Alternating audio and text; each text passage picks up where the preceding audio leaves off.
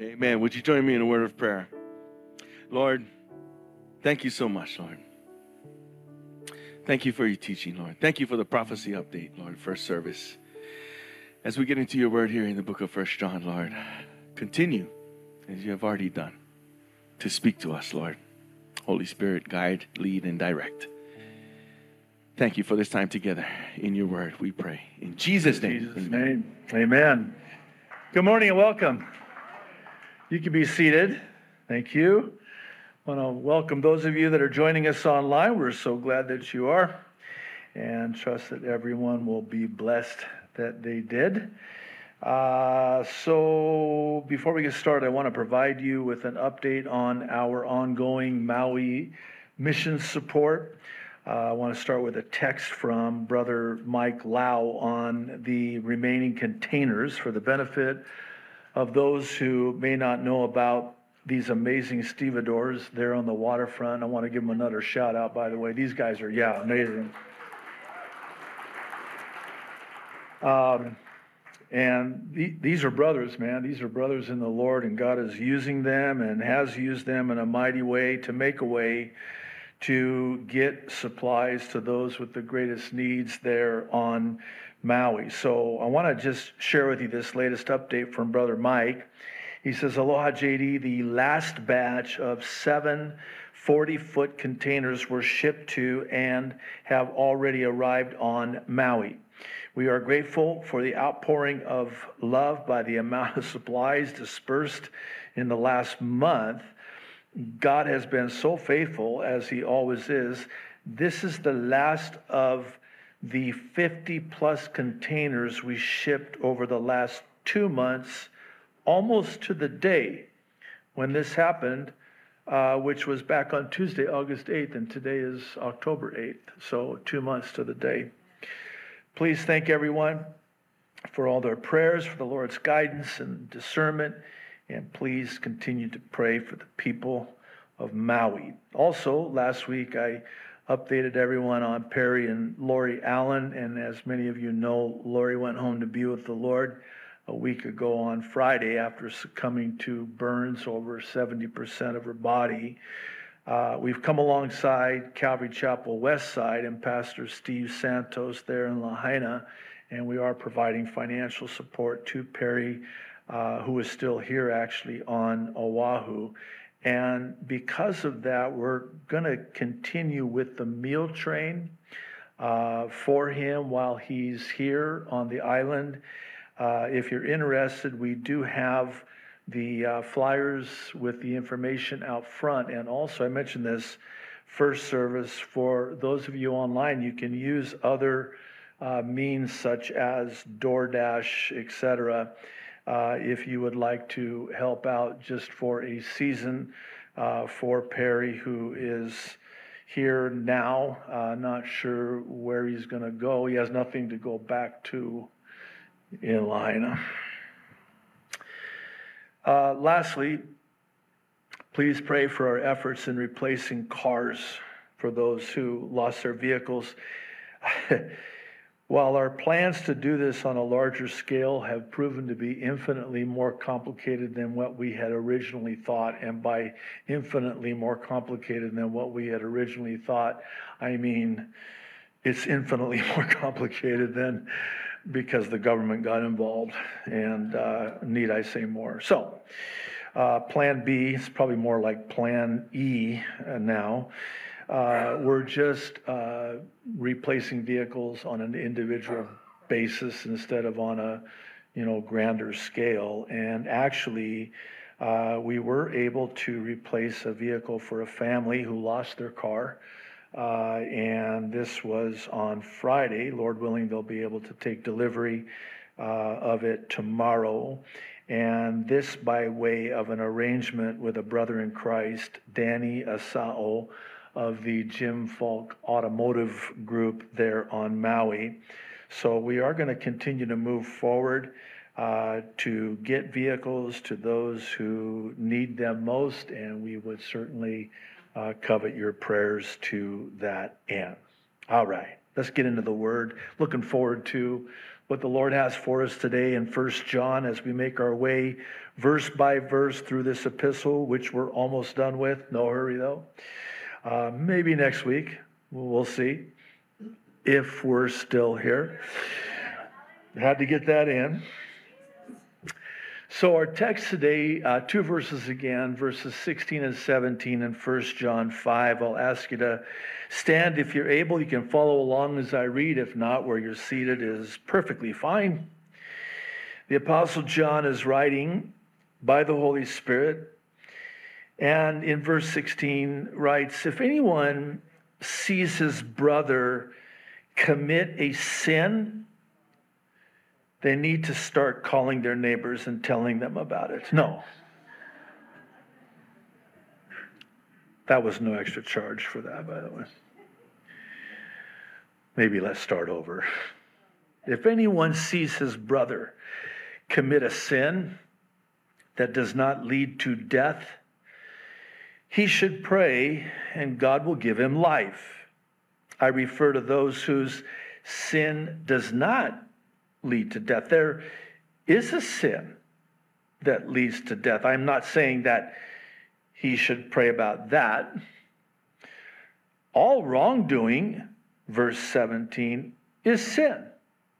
And there is sin that does not lead to death. I think that's pretty self-explanatory. If we can just close in prayer, and how about we just open in prayer, if you would join with me. Wow, Lord, this is one of those places in your word where we desperately need for the Holy Spirit to be our teacher, to teach us what it is that you want us to learn. This is why we have this in our Bibles. It's here for a reason. And so, Lord, we want to know what that reason is. And we need to know what it is that you want to show to us and what you have here for us. Because we want to have ears to hear what it is that you want to say to us in and through your word. And not only ears to hear, but eyes to see and hearts to receive.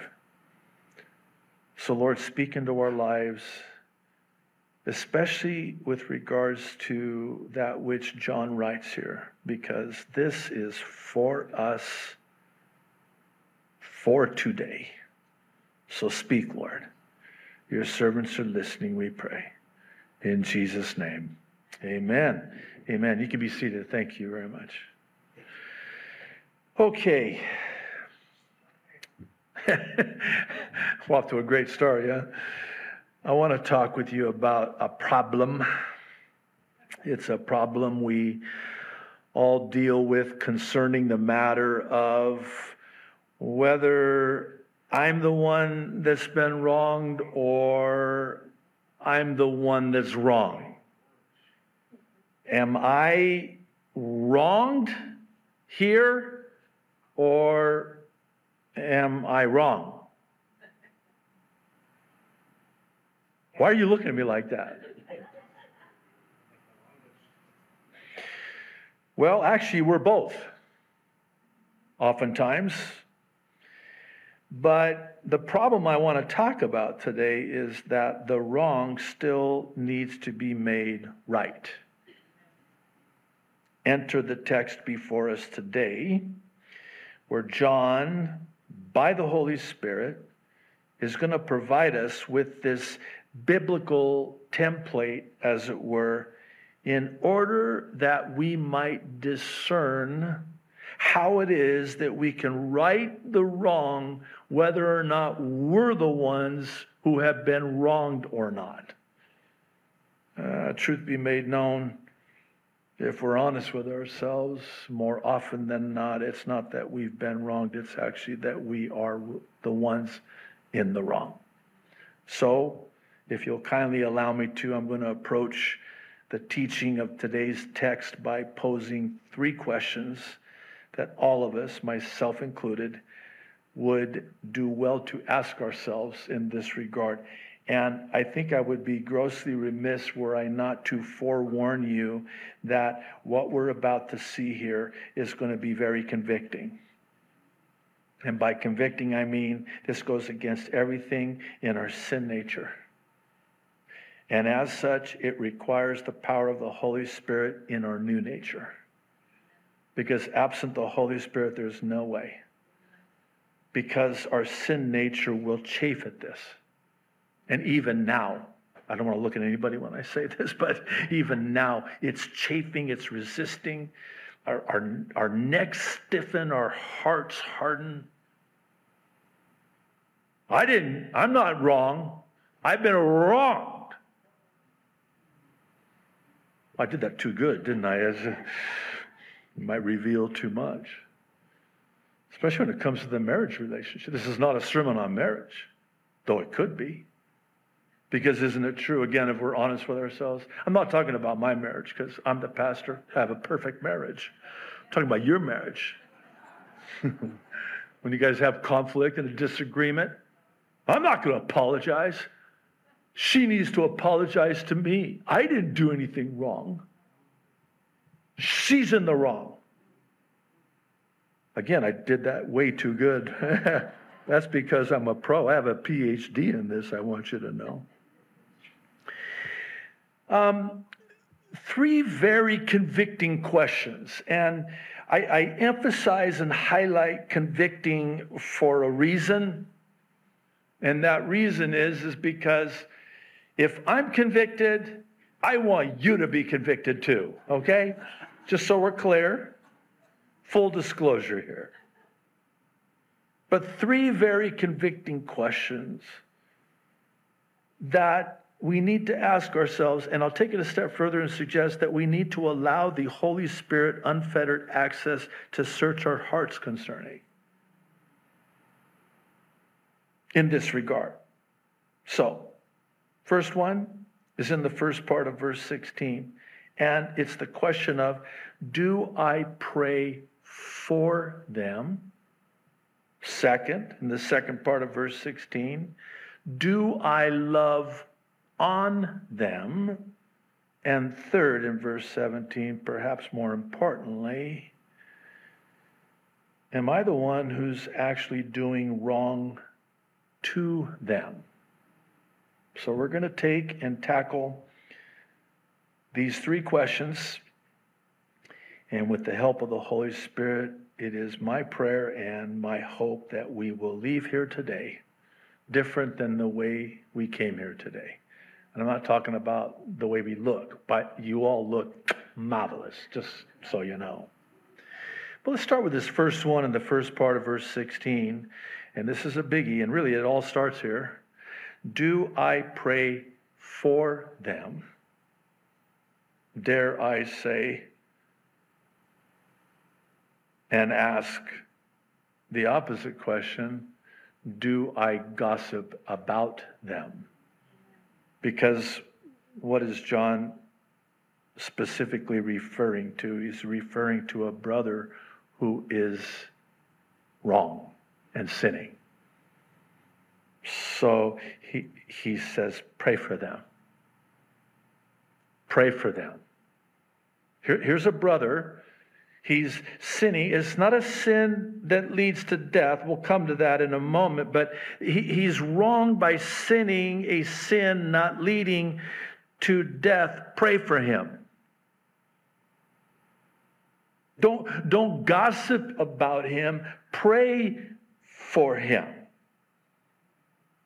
The sin, the wrong, and all wrongdoing is sin that he's sinning does not lead to death. And this has been the subject of some debate. I even say much debate. He's going to address this matter of sin that does lead to death. But this particular brother to whom he is referring is sinning a sin that does not lead to death. Now, why is this a difficult subject of much debate? Because some have interpreted it to mean that he could lose his salvation. That is absolutely not the case here. And if you try to superimpose that interpretation upon the text, you got a lot of problems you're going to have to work through. So you've got a brother that is sinning, and this sin, this wrong, all wrongdoing is sin. You need to pray for this brother. But we don't do that, do we? This is a brother in Christ. He's saved. He's already got eternal life. Well, then why does John say then, pray for him that God will give him life? Oh, that's talking about in this life. Pray for him. He already has eternal life. But he's committing a sin in this life.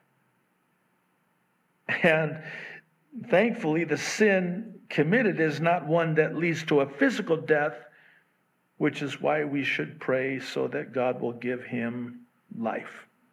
Here's the takeaway, and stay with me. I wish I could say it's going to get easier. It's not. It's actually going to get difficult. So if I lose you here, just have a nice afternoon. Sorry. But seriously, in all seriousness, if we miss this, then the rest of today's text and teaching is not going to make any sense, okay? So our first response should always be to pray for someone who is in the wrong, especially when we're the ones being wronged. That's what I mean by it goes against everything in our sin nature, our Adamic nature.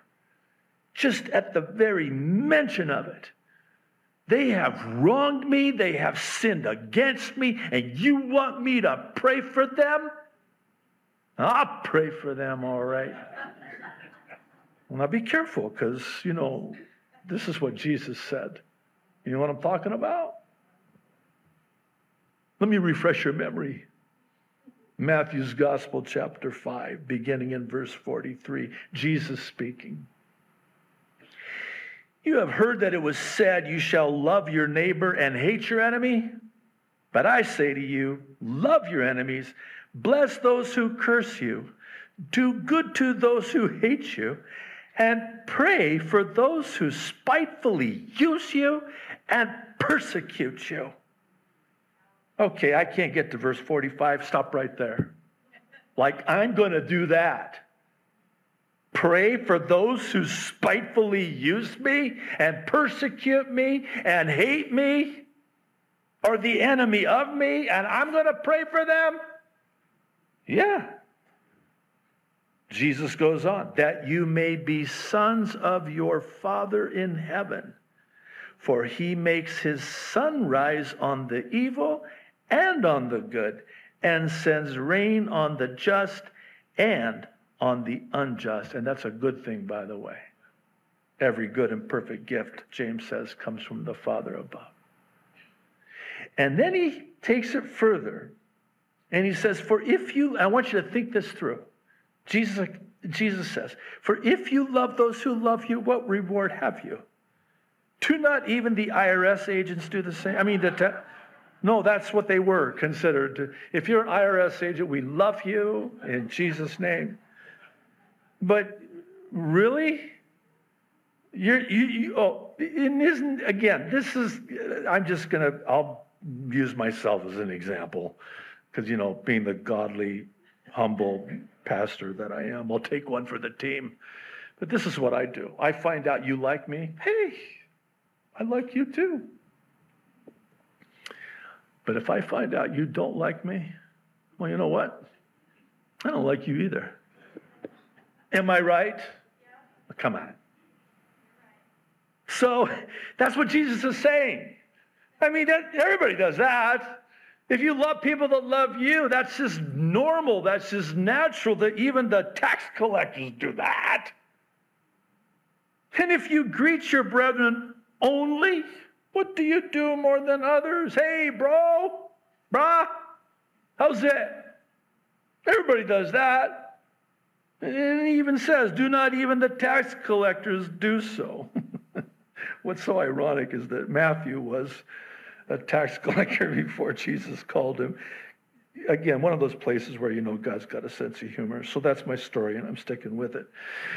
And Matthew is inspired by the Holy Spirit to write and record this sermon that Jesus preached about likening someone to tax collectors, of which he used to be one. That's the Lord. God's good that way. Just to remind you where you came from. I'm going to leave it right there because, again, that's very convicting. Therefore, verse 48, you shall be perfect just as your Father in heaven is perfect. You know what Jesus is saying here? He's saying, I want you to be like me. I want you to be a chip off the old block, like Father, like Son. The love of the Father. Remember how we just got done hearing John talk about how are people going to see the unseen love of God if God is unseen? Answer, through us, they're going to see the unseen love of God through us, which can be seen. It's the like Father, like Son. He has his Father's eyes. She has his Father's eyes. The apple doesn't fall too far from the tree. I mean, do I need more idioms here? This is what Jesus is saying. I want you to be like your heavenly Father is, who loves, sends rain for the crops to the just as he does the unjust. He allows the sun to shine on those crops. That's their livelihood, on the just as he does the unjust. Isn't the whole purpose to which we are called, Romans 8:29, which is after Romans 8:28? I know that's deeply profound. But that we're called to, the purpose, because we know that God works all things together for the good to those that love God and are the called according to his purpose. What's his purpose? To make us more like him. By the way, in my time with the Lord this last week, God opened up my eyes to something that I want to share with you because, again, I want you to be as convicted as I am on this. You know, when we talk about being Christ-like, we tend to favor, nothing wrong with this, but we tend to favor the Christ-likeness being love, joy, peace, humility, meekness, kindness, gentleness. But it also means, in fact, it actually more so means to be Christ-like, that we are crucified with Christ. If we're a disciple of Christ, he wants to make us more like him. Well, what was Jesus like? Oh, he laid down his life. Oh, I didn't read that fine print. That's what it means to be Christ-like. Willing to lay down your life. Pick up your cross. Die to yourself. That's being Christ-like. Well, that kind of changes the whole complexion of it, doesn't it? I was good with love, joy, peace, and all that.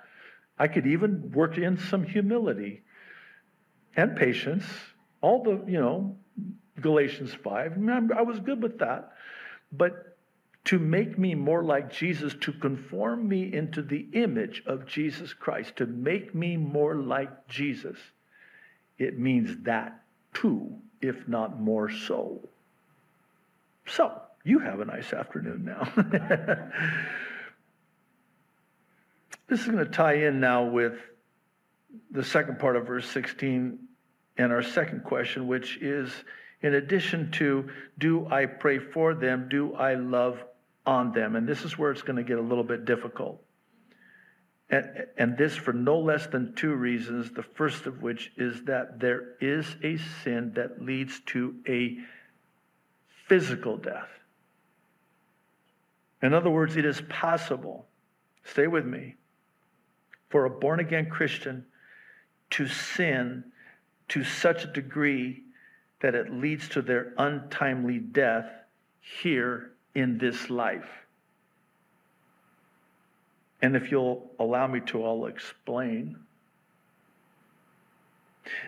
If someone poses a threat to the body of Christ in not discerning the body of Christ, resulting in their unloving of others, in the early church, they had what were known as these love feasts, agape feasts. They would celebrate the Lord's Supper, and they would all bring food. But in the Roman Empire at the time, the majority of the new Christians, the new believers, were slaves. And for many of them, that was the only real meal they got all week. But then there were others in the early church that had means. And so they would come together for these feasts. We might affectionately refer to them as a potluck or whatever. They would bring the food, but then they wouldn't let them have any. And this is what the Apostle Paul, in what is arguably one of the most breathtaking passages in all of the Bible, confronts with the Corinthian church. Let me read beginning in verse 17 of 1 Corinthians 11 and just kind of hang on. This is the Apostle Paul writing.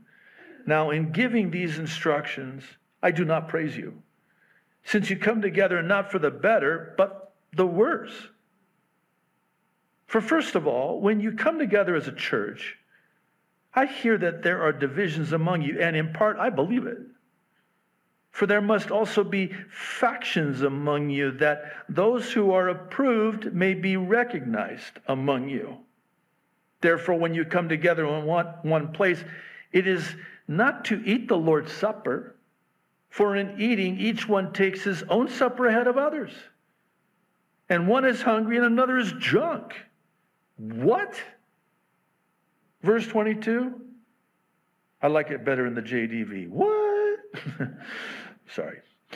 Do you not have houses to eat and drink in? Or, listen to this. Do you despise the church of God and shame those who have nothing? What shall I say to you? Shall I praise you in this? I do not praise you. Now, when you get down to verse 27, he writes, therefore, whoever eats the bread or drinks the cup of the Lord in an unworthy manner will be guilty of sinning against the body and the blood of the Lord. A man ought to examine himself before he eats of the bread and drinks of the cup. For anyone who eats and drinks without recognizing, discerning the body of the Lord eats and drinks judgment on himself. And then he says this, verse 30, that is why many among you are weak and sick, and a number of you have died, fallen asleep. But if we judged ourselves, we would not come under judgment. Oh, man. I remember when we went through 1 Corinthians verse by verse, it was brutal.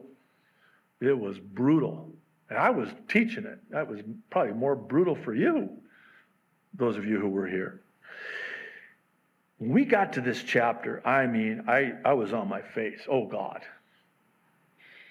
I mean, this is one of those times when you wish you didn't teach the Bible book by book, chapter by chapter, verse by verse, because I would skip over this chapter.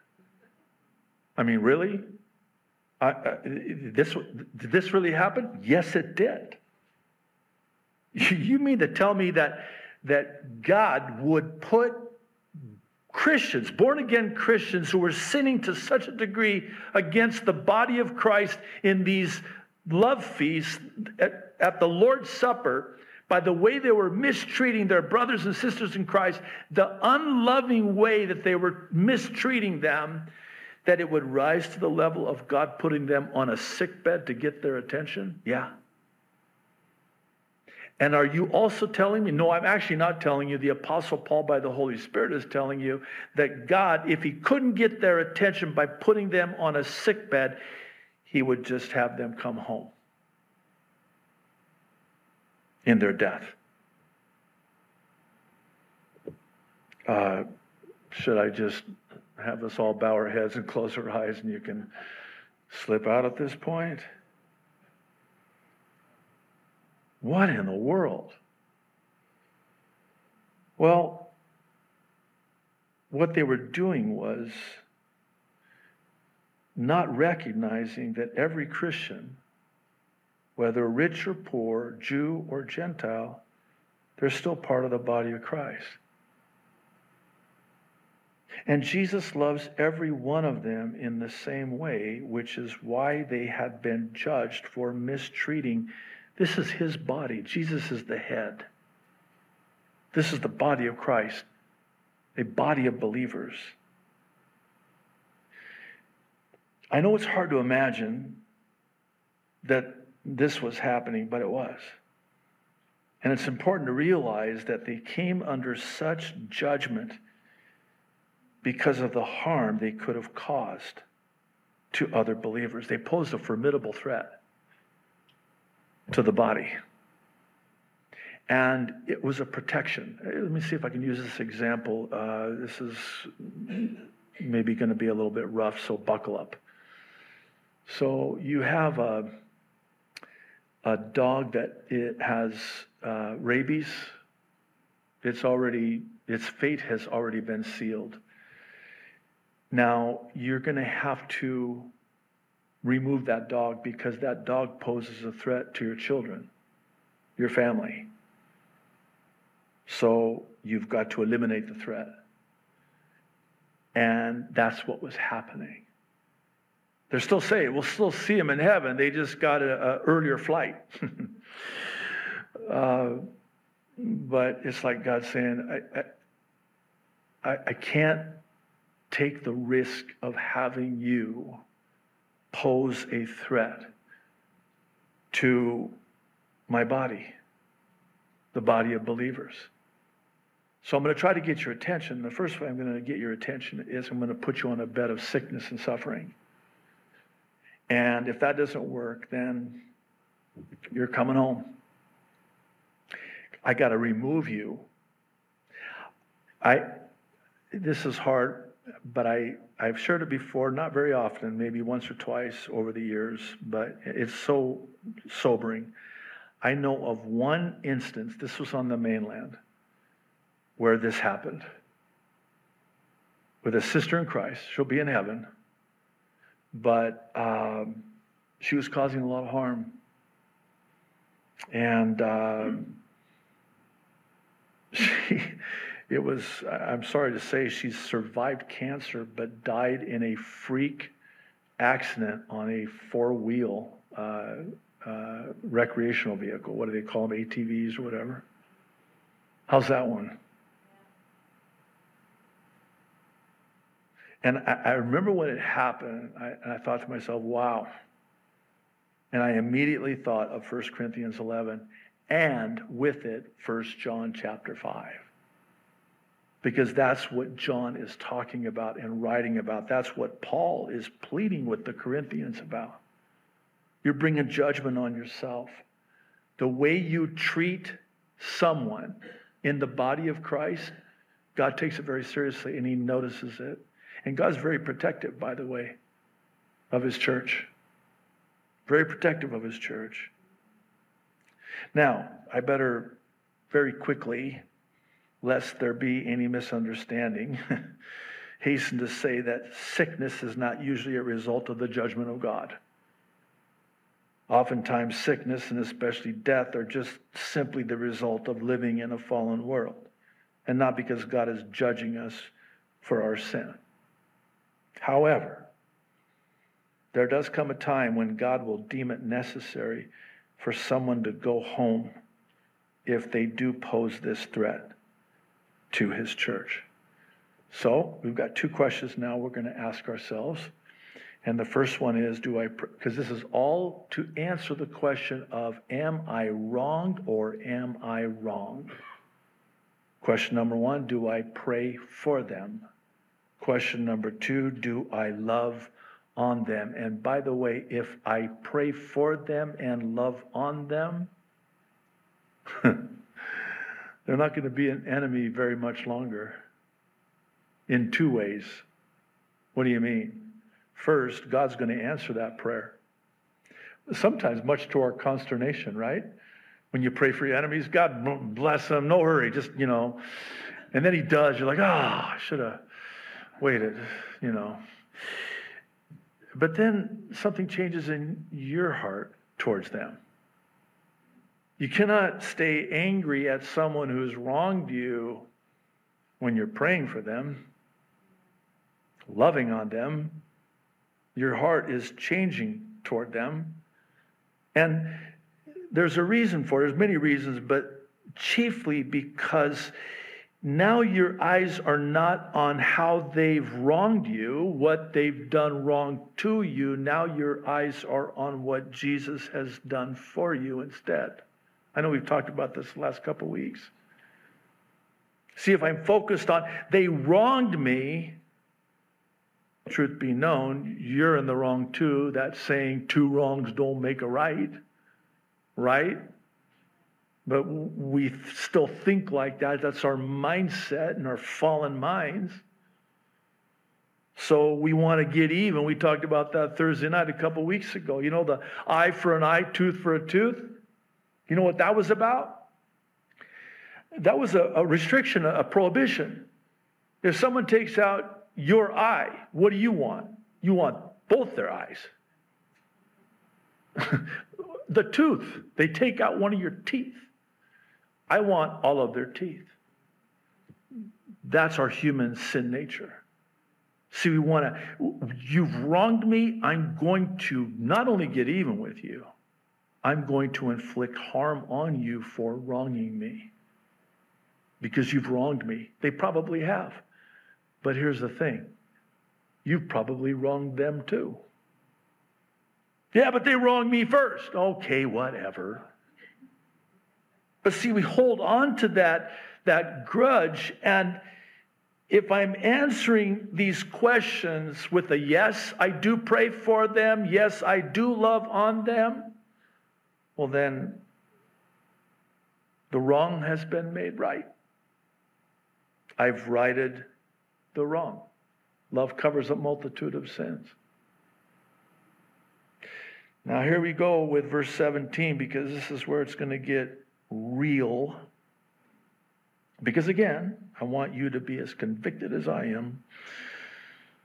Do I do wrong to them? It was Oswald Chambers who said, it's not so much a question of whether I've been wronged. It's a question of, have I wronged? Have I wronged? See, maybe they have wronged you, but it's between you and the Lord. The Lord will pray for them, love on them, but the Lord's going to take care of that. I mean, yeah, but they're a brother in Christ. Yeah, but what? You want God to kill them? Well, that was the Corinthian church. What do you want? God, vengeance is mine, saith the Lord. Well, I just want to help him out. Okay, that was too much, I could tell. But when I allow the Holy Spirit to search my heart and see if there be anything. Because see, the onus is on me, not them. The onus is on me. How have I wronged? Can I bring the marriage illustration, your marriage again, not mine, into the equation? So here you got a husband and wife. You know how it works, right? You can write the next chapter in this book. So there's a conflict, and then there's a silent treatment. I mean, 2-3 days.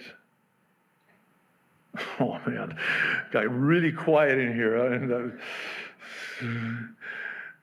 No, really, you let the sun go down on your anger. Reminds me of the story I heard.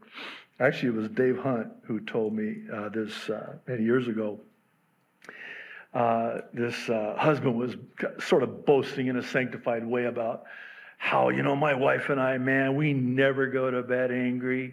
I mean, sometimes we're up till 2 o'clock, 3 o'clock in the morning, but, sooner or later she'll come crawling on her hands and knees, and she'll say to me, "Come out from underneath that bed and fight like a man, you coward!" That was no extra charge, too. But no, the silent treatment. Because they wronged me. Wow. Well, what's that other saying? It takes two to tango? And if you think about it, how is it possible for them to wrong you if there's no you to wrong? That didn't work. You see what I'm saying? Because, again, in your marriage, not mine, there's the, you're wronged, because you're not wrong. Of course you're not wrong. You're wronged. And you want them to know, and you do pray. Oh, God. No, I did this, actually. I gotta be honest. Early in our marriage, we've been married for 35 years. I was such a jerk early on. I just confessed it to you, okay? Notice I said early on, not now, because I have a perfect marriage now. But I used to pray, "God, show her she's wrong." Hey, guys, can I just let you in on something? Trust me on this. Don't waste your time praying that. He will not answer that prayer. Because, we're pretty, man, you talk about praying affectionately. We're very detailed in our prayer. God, show them. Show her that when she did or didn't do that or this, that she was wrong and she has sinned against me. And after all, I'm the man of the house. Woman? Yeah. How about Peter when he says, husbands, you know why your prayers are bouncing off the ceiling? Because you're not dwelling in an understanding way with your wife. How about that? I have a list in my archive notes of the many reasons for unanswered prayer. And would you believe me if I told you that was at the top of the list? If you're praying and it seems like God's not answering your prayers, husbands, that could be the reason. Because is she not our bride like the church is the bride of Christ?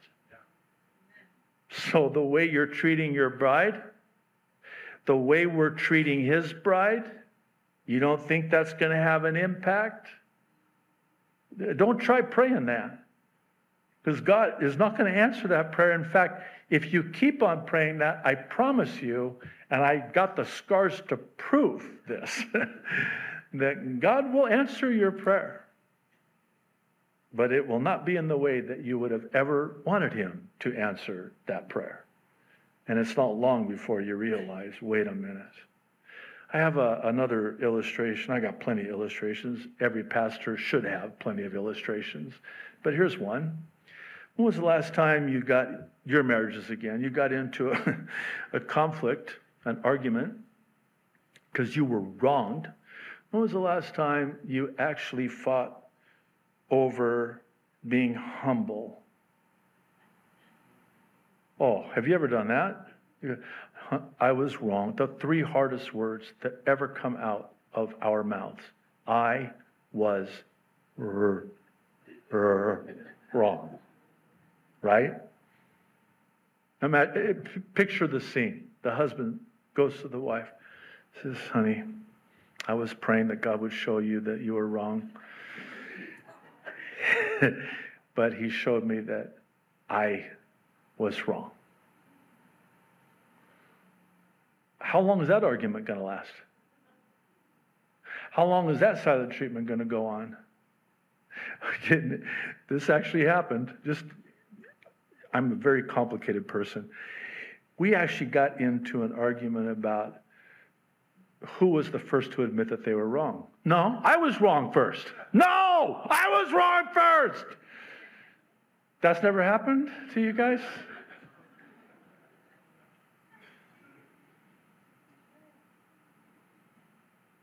No, you've completely diffused and resolved the whole situation because you were wrong. You were wrong. Honey, I was wrong. And then if she looks at you and says, what'd you do with my husband? That's probably not a good sign. Kind of like the guy, he said, I said, why don't you get your wife flowers? He said, it's not her birthday or her anniversary. I'm like, really? You don't just buy her flowers because? No. Man, if I came home with flowers, she'd think I did something wrong. I said, wow. Well, you did. Because that's just wrong. That you're not doing that. You're wrong. Just humble yourself and say, those 3 words. I was wrong. Because you were. And then watch what God's going to do. Now you've just opened up the floodgates, the windows of heaven. I mean, I just picture the heavenly host just waiting on standby. He said it. Let's go.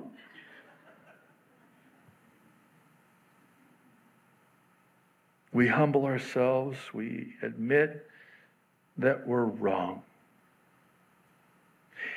Now, why do I point this out and illustrate this way? Because if all have sinned and all have sinned, then wouldn't it stand to reason that all of us are wrong? And if it would stand to reason that all of us are wrong, then wouldn't it also stand to reason that we should all confess that we were wrong? I would just wonder how many marriages would change overnight just with this. I wonder how many churches would change just with this. I wonder how many relationships would change. Don't even get me started on the whole love thy neighbor thing. Who's my neighbor?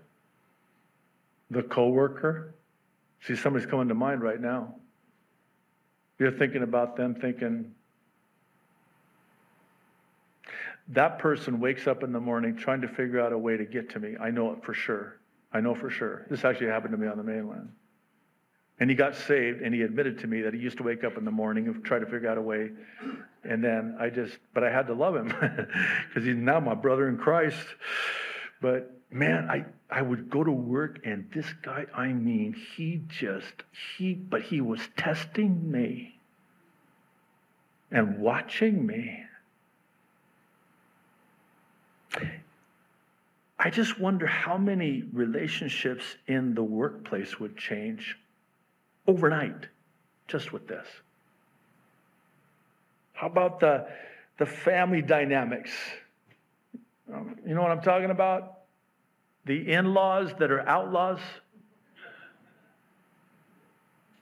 I mean, the whole, this is a thing in Hawaii, isn't it? The family dynamics, boy, I'm reminded of this whenever I do a memorial service. It just comes out. I mean, this side, this sect is over here. They're over here. They didn't even come because they knew they were going to be here. And they weren't going to come if they found out that the other persons were going to come if they were going to be here. So they didn't come. I mean, it's just horrible.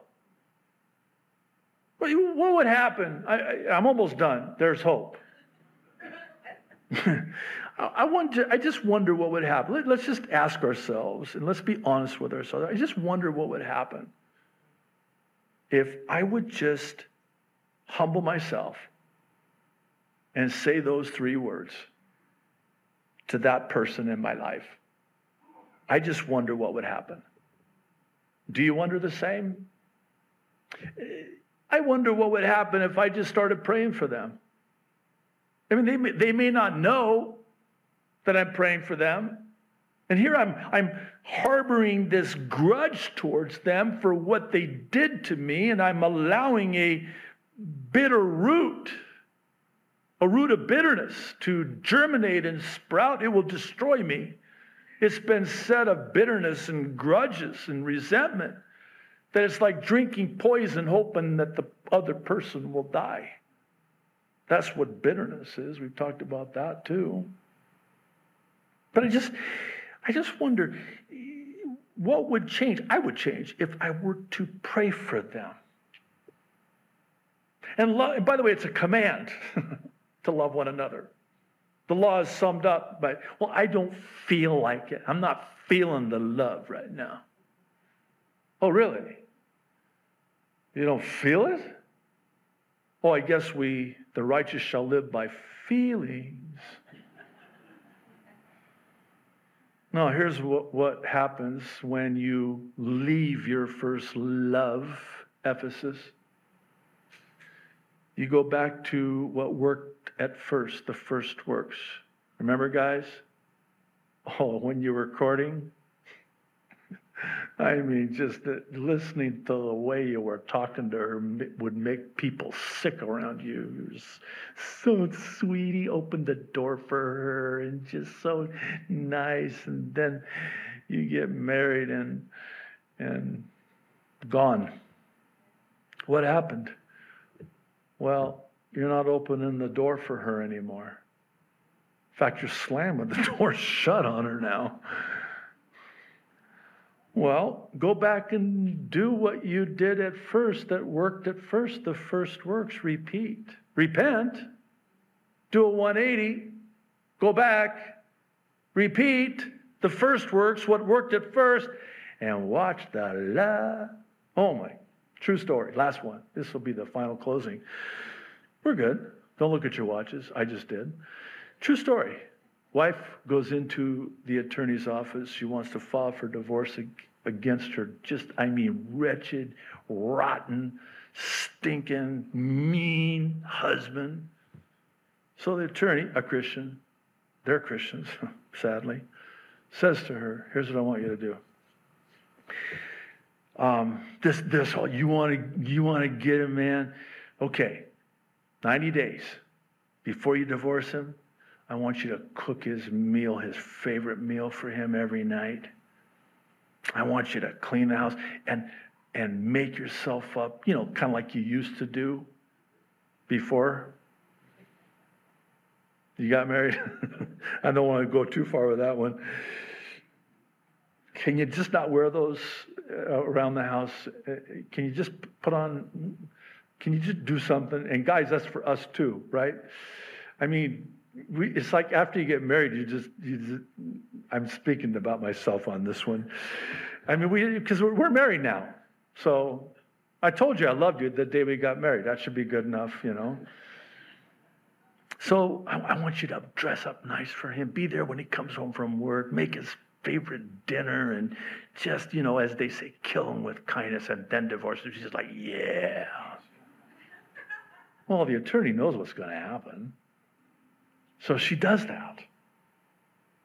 And all of a sudden now, her whole heart changes towards him. And how about his heart towards her? I mean, he's waiting. 3 months go by. There's no phone call, no email, no nothing. What happened? Oh, we're more in love now than we were when we first got married. There it is. There it is. That's what John's saying. Pastor, could you have said that in a shorter period of time? Absolutely, I could have. But I wanted to take you on the scenic route again. So, before I have Capono up, can I just end this way? Will you, with me, do this? Ask yourself these questions. And really take it to heart and let the Holy Spirit search your heart. Give him unfettered access to that deep recess in your heart. And ask yourself these questions. Especially if you've got someone in your life that you are just holding on to what they did to you and you're not letting it go. And by the way, it's eating you from the inside out in every way, literally, physically, mentally, emotionally, psychologically, and certainly, perhaps more importantly, spiritually. It's defiling you, destroying you. It has to change. You cannot continue on this way. And God loves you enough and loves me enough to tell us the truth about ourselves. So would you, with me, ask yourself these questions? I promise you they will change your life completely. You'll never go back, and your only regret will be that you didn't do it sooner. That's how I always know that it was a good decision, when my only regret was that I didn't make it or do it sooner. I'm done. Capono, come on up, stand up. We'll close in prayer and song. That was tough, man. Still really convicted, but are you? Because I wanted you to be. Just say yes. Say, I'm very convicted. Good. We'll close in prayer then. Father, thank you. Oh, man. Sometimes feeling bad can feel good. And knowing how bad we are can be good. How wrong we are can be so right. And this is right, Lord. You're right. This is righteous. This is righteousness. So, Lord, would you take it from here with the Holy Spirit, indwelling us, empowering us, enabling us to do that which only you can do. There's no way in and of ourselves, in the energy of our own flesh or strength, that we could ever pray for those who wrong us, or love on those who wrong us, or even go as far as to admit that we're the ones in the wrong. And as you said, Jesus, settle matters quickly. Leave your gift at the altar. Don't offer it. Don't serve. Just leave it here. Go immediately and make it right. Or else the devil's it'll cost you every last penny, metaphorically. So, Lord, thank you for this much needed warning. The strength of it needs to be strong. This is corrective. It needs to be corrective. It's a rebuke, and sometimes we need to be rebuked with the truth in love. So thank you, Lord. In Jesus' name, amen.